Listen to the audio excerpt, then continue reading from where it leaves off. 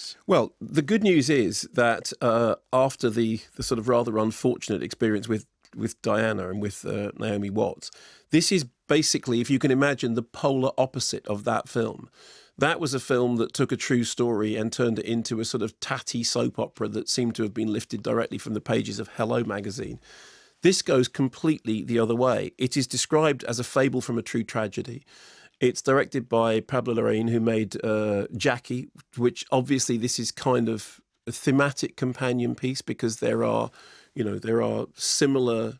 I mean, obviously there are great differences, but there are similar situations between the two central female characters. It's written by Stephen Knight, whose credits include Dirty Pretty Things, Eastern Promises, and Hummingbird, incidentally, which is the great underrated Jason Statham film, which I keep saying is my favourite Jason Statham and one of my favourite Jason Statham films.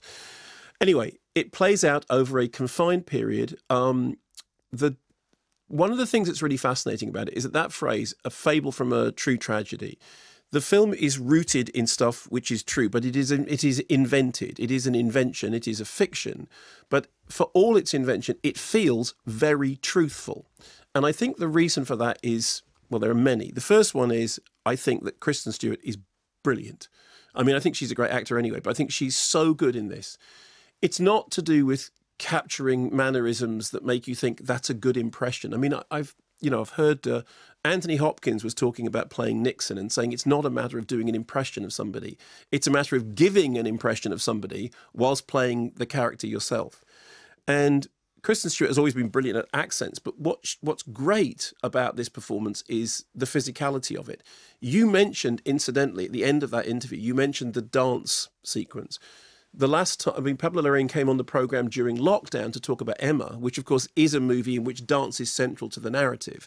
And it's really interesting that at a certain point in the narrative of Spencer, the film actually does move into a dance montage in which everything that's to do with the physicality of the performance and everything which is to do with the musical fluidity of the movie come together in this really unexpected way.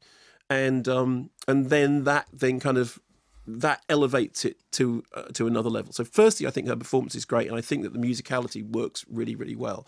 Secondly, it feels truthful because there are things like the weaponization of food, which kind of becomes a central theme of it. At the very beginning, you said at the beginning when you first went to see it, you weren't sure in the first 5 minutes whether you were in the right film. Yeah, first 90 seconds, two minutes particularly, I was just thinking, because there isn't a title sequence or anything, and I thought it was some strange, maybe it was going to be a horror movie or some kind of mystery thriller. And you see all these kind of these things which look like they're boxes of munitions, yes. But actually it's the food being brought into, and then Sean Harris doing that fantastic, once more onto the bridge. He is brilliant. And the film, I think, brilliantly captures that idea that she has been put in a position in which her agency and her identity has been stripped away from her, and her relationship with food is torturing in this particular circumstance.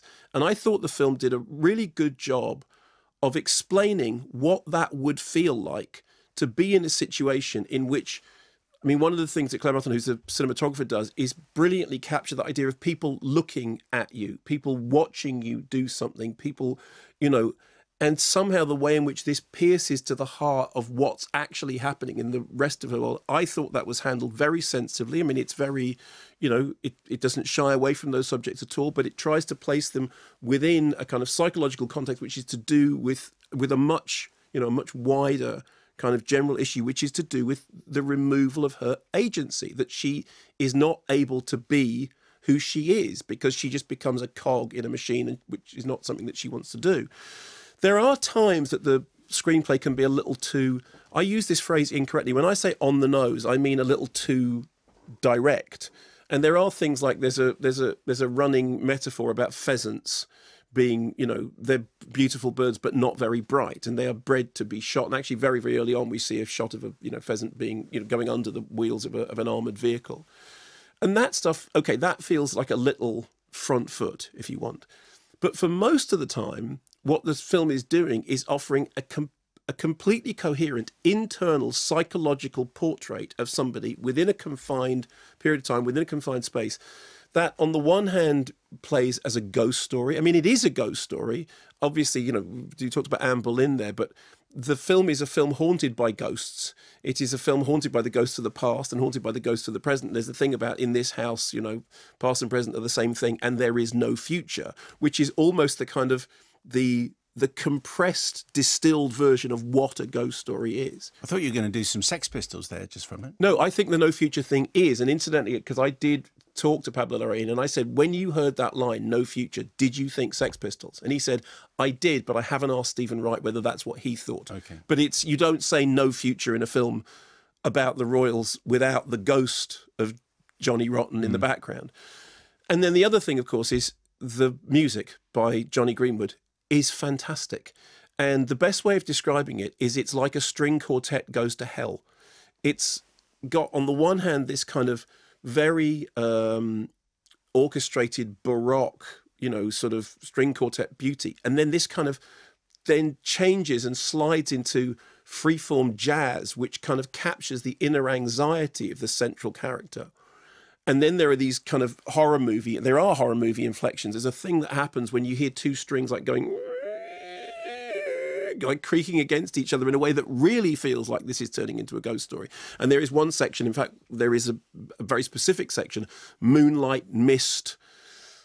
You know, we could almost have walked into a scene from the others. And I think that Johnny Greenwood's score brilliantly brings all those things together. So, terrific central performance, very good script, if occasionally too on the nose in what I mean by on the nose. Brilliant central performance. Sally Hawkins, who you mentioned, does a great job of taking a role that actually, if somebody else had played it, might have gone completely wrong. And Sally Hawkins takes it and turns it into something that becomes a kind of a symbol of, you know, love and heartfelt. You know, there's this central thing, what you need is love. What you need, which is a kind of, which is sort of, in a way, the kind of this one of the central themes of the movie, that what you need is love. I was really impressed by it. I was really, and I've seen it twice, and both times I've thought, this is really very good.